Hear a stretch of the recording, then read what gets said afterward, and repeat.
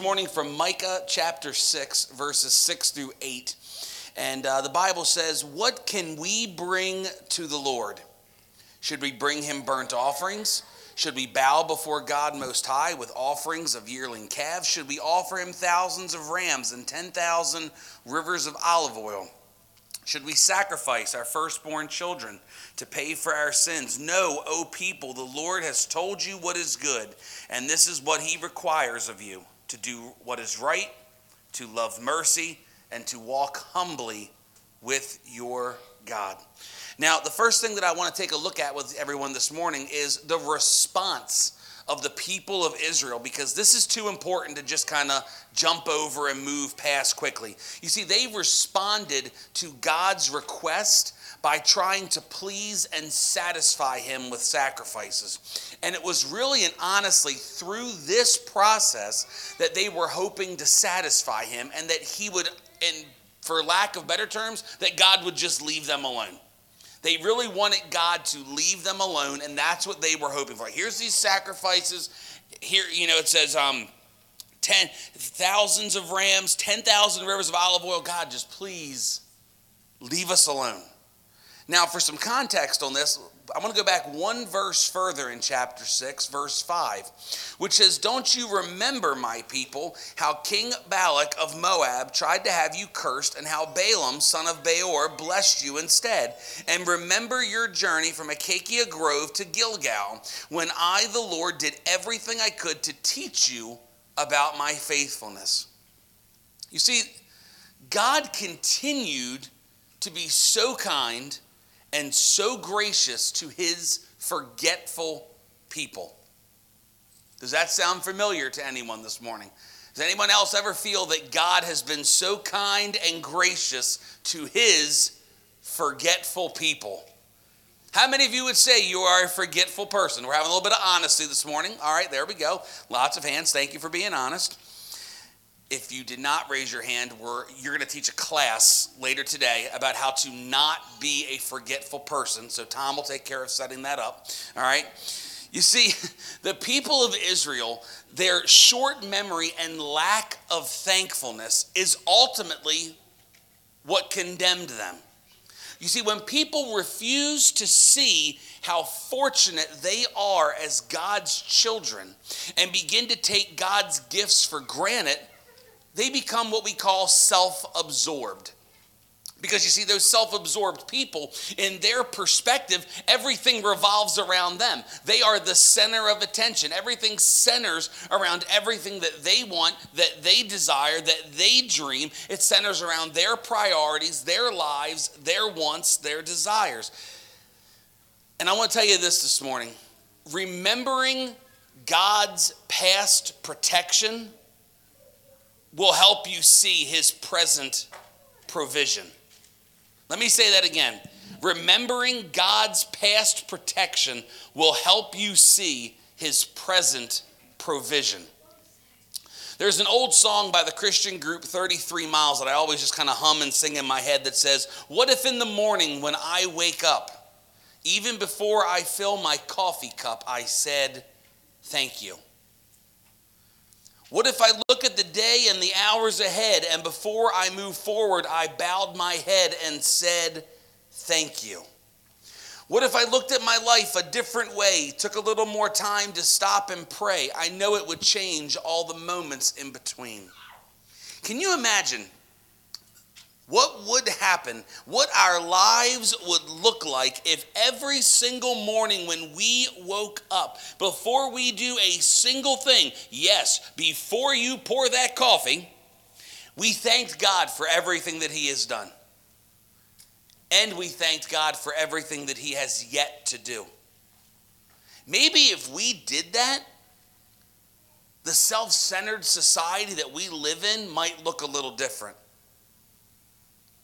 You see, much like the world, sometimes we find ourselves so preoccupied with ourselves that we are blinded to the very fact that God requires that we walk humbly with him. This text from Micah 6 through 8 is not just some suggestion.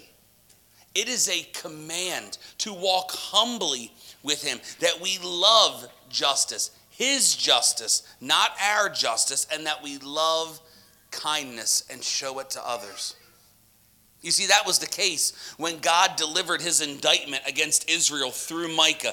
Israel, just like us, was guilty as charged. But you see, unlike in a court of law where our sentences can be suspended, only God can suspend our sentence. And here's the spoiler alert. He did that. He suspended our sentence. Through his son, Jesus Christ, God suspended your sentence. He suspended my sentence. He paid our fines. He paid the price. He served our sentence. So how can we not walk with God?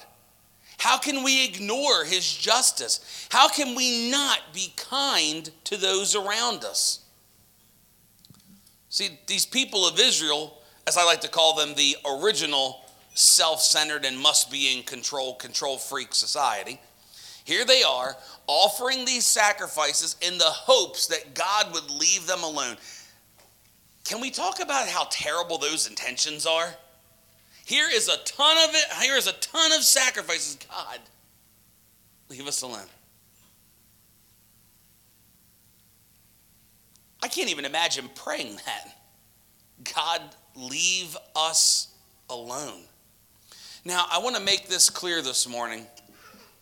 Sacrifices and other religious rituals have never, aren't now, and never will be enough. Because we serve a God who desires and wants changed lives through changed people who will take up their cross daily and follow him. God wants his people to be fair. Unlike you when back in elementary school picking that kickball or dodgeball team. Stacking the deck against your friends who you were playing with. I mean, I was always picked last, so I wouldn't know. But you see, God wants his people to be just, doing what is good when others are doing what is wrong. God wants his people to be merciful. When I think of mercy, the best definition of mercy that I can think of is that mercy is the fulfillment of God's love and justice. God wants his people to be humble. There's a concept for 2022. Without raising hands, has anyone ever met a prideful or arrogant person before? Thank you all for keeping your hands down and not pointing any fingers. Much appreciated on that one. You see, prideful people are always telling you about themselves, their accomplishments, how smart and wonderful they are. As I like to say, they think they are God's gift to humanity. Then they look at you to continue the conversation about them and affirm their magnificence. I mean, I think we can name some people in our lives that might be like that. But what is humility? And what makes humble people different? Humility is the absence of self in all that we think, do, and say. You know, when you encounter humility, because you're irresistibly drawn to it. In our society today, when you encounter humility, you are awestruck by it. It stops you dead in your tracks because we don't see it that much anymore. People with the quality of humility are interested in everyone else. In conversations, they want to know about you. They're not looking for ways that you can be a blessing to them. They want to be a blessing to you. They want to look for ways to bless you. You see, because humility is the very opposite of pride and arrogance. In a disagreement, pride is concerned with who is right. Humility is concerned with what is right. Pride and arrogance are all about self. They are always looking down at everyone else. Humility looks up. A youth pastor friend of mine who's down in South Carolina shared this story with me one time, and I wanted to share it with you. He said one Saturday night, him and a friend stopped at a local restaurant. It was for South Carolina. If you've never heard of Bojangles before, they were at a Bojangles down in South Carolina. And their waiter was a very tall gentleman, and he had a South African accent. And my friend Matt watched him as he hurried between tables, working hard to serve the many customers in his area that night. Because if you haven't been to a restaurant lately, everywhere is short-staffed now. But he said there was a refined quality about him as he spoke. And my friend said, Stephen, I wondered how this gentle, intelligent man had ended up at Bojangles in South Carolina. He asked him what kind of work he had done previously when he was in South Africa. And he replied that he had run several large companies, and it was clear that he had been in an executive management position. And my friend said, then what are you doing again at Bojangles in South Carolina? He said, I now have the privilege of serving others. And with that, he put the check on the table and walked off to assist other people.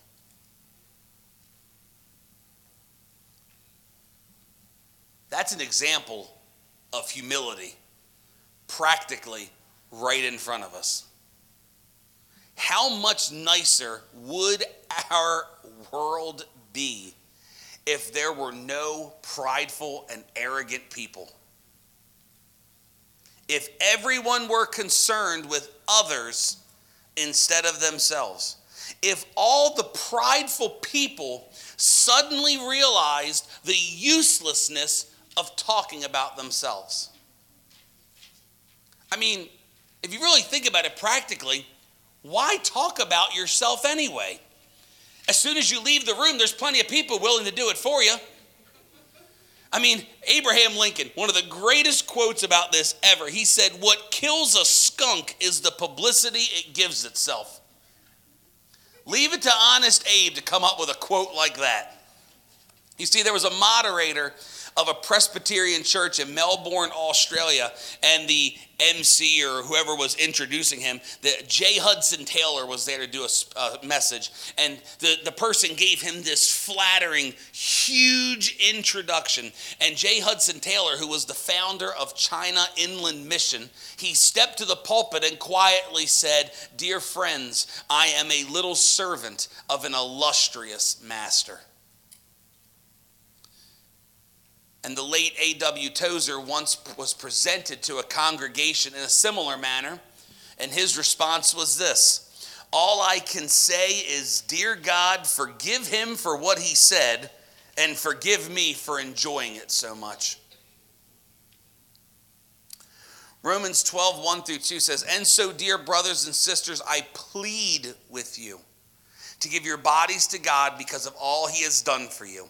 Let them be a living and holy sacrifice, the kind he will find acceptable. This is truly the way to worship him. Don't copy the behavior and customs of this world, but let God transform you into a new person by changing the way you think. Then you will learn to know God's will for you, which is good, pleasing, perfect. So what does God want his people to be? Yes, living sacrifices. God does not simply want us to go out and do some religious deeds, but he wants us to live a life that is completely and totally transformed by him. Jeremiah 4:4, O people of Judah and Jerusalem, surrender your pride and power. Change your hearts before the Lord, or my anger will burn like an unquenchable fire because of all your sins. Hebrews 9:14, just think how much more the blood of Christ will purify our consciences from sinful deeds so that we can worship the living God. For by the power of the eternal Spirit, Christ offered himself to God as a perfect sacrifice for our sins. You see, when we follow God on a consistent basis versus a convenient basis, that's when he pours his transforming love and power into our hearts.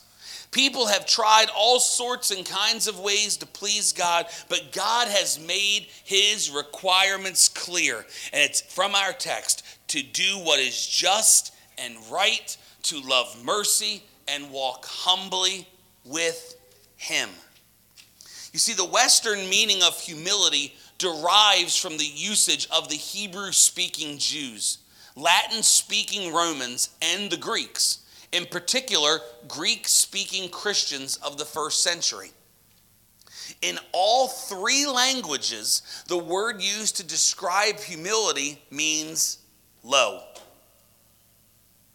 as in low to the ground. The Hebrew, anawa, the Greek, tapinos, and the Latin, humilitas.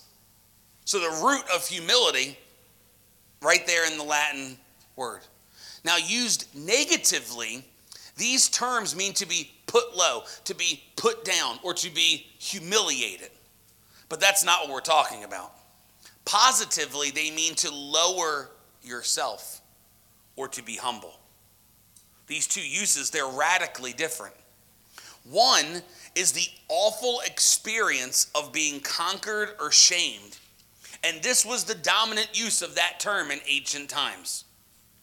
The other is the noble choice to redirect your power in service of others. This became the dominant usage only late in Rome, the 2nd to 5th centuries. You see, the term humility is defined as follows. Humility is the noble choice to forgo your status, to deploy your resources, or use your influence for the good of other people before yourself.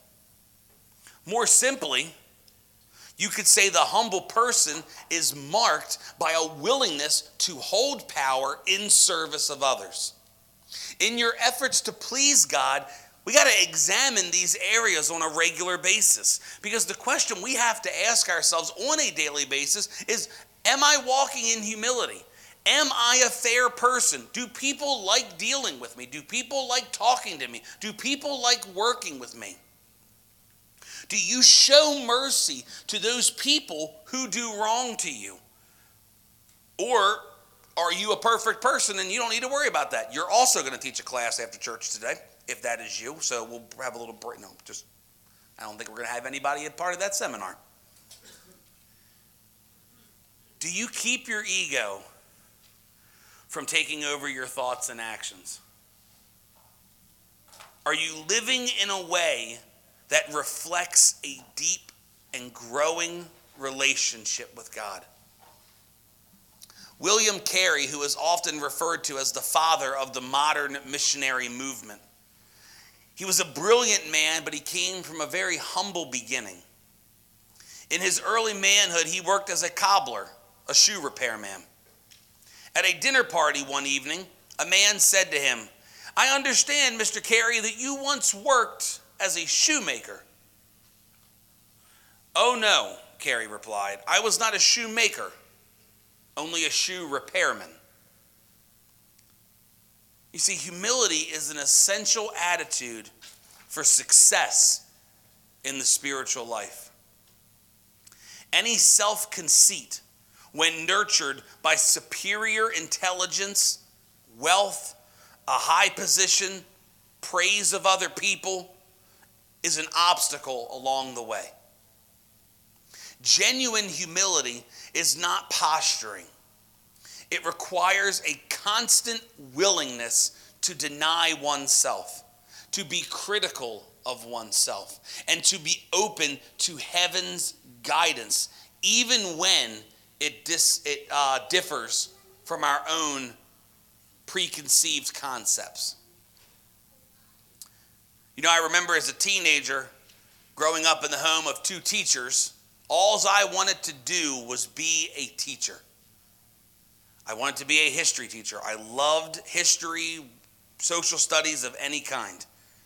Because if you know me for long enough, you know that teaching math was not near the top of my list. I don't math. My wife maths, so. My dad asked me, he said, what type of level of education do you want to teach in? And I said, I had no idea, Dad. I just want to be a teacher. Now, looking back, I saw myself as somebody that others would look up to, which is not a good reason to do anything in life. So much for the detailed thinking of a young teenage boy. But I remember my father gave me 2 pieces of information, and both have proven themselves to be great and true worth, of great and true worth. He said, Stephen, a great man is always willing to live in the shadows of his success. Then he followed that up with, the most difficult secret for a person to keep is the opinion they have of themselves. Have you ever thought about the difference between humility and humiliation? There is a significant difference. Humility is being very, very humble, pointing others to Christ. Humiliation is what's going to happen to the New York Yankees in the first round of the playoffs this fall. There's a significant difference. Humility is the voluntary and willful choice to accept one's place and position. Humiliation is the forcing of an unwilling participant into that place or position. For the believer, this carries great significance. Are we willing to submit to Christ and the place and position of his kingdom that he chooses? Humility. Or are we constantly striving for our own desire only to be humiliated by the Holy Spirit as God's will and purpose will not be foiled? The basic concept from Scripture has always been honor God and God will bless you. Following him closely. Again, let's reread our text from this morning. What can we bring to the Lord? Should we bring him burnt offerings? Should we bow before God Most High with offerings of yearling calves? Should we offer him thousands of rams and 10,000 rivers of olive oil? Should we sacrifice our firstborn children to pay for our sins? No, O people, the Lord has told you what is good, and this is what he requires of you. If you remember it, say it with me. To do what is right, to love mercy, and to walk humbly with your God. Let's pray. Father God, we thank you for this reminder from your word this morning, to this charge to walk humbly with you. Father, I pray that as we go throughout our week and our days, as we dig into your word, that we would be reminded of what that looks like and how you want us to live. May we remember how you want us, how you have called us to live. And we ask this all in your name. Amen.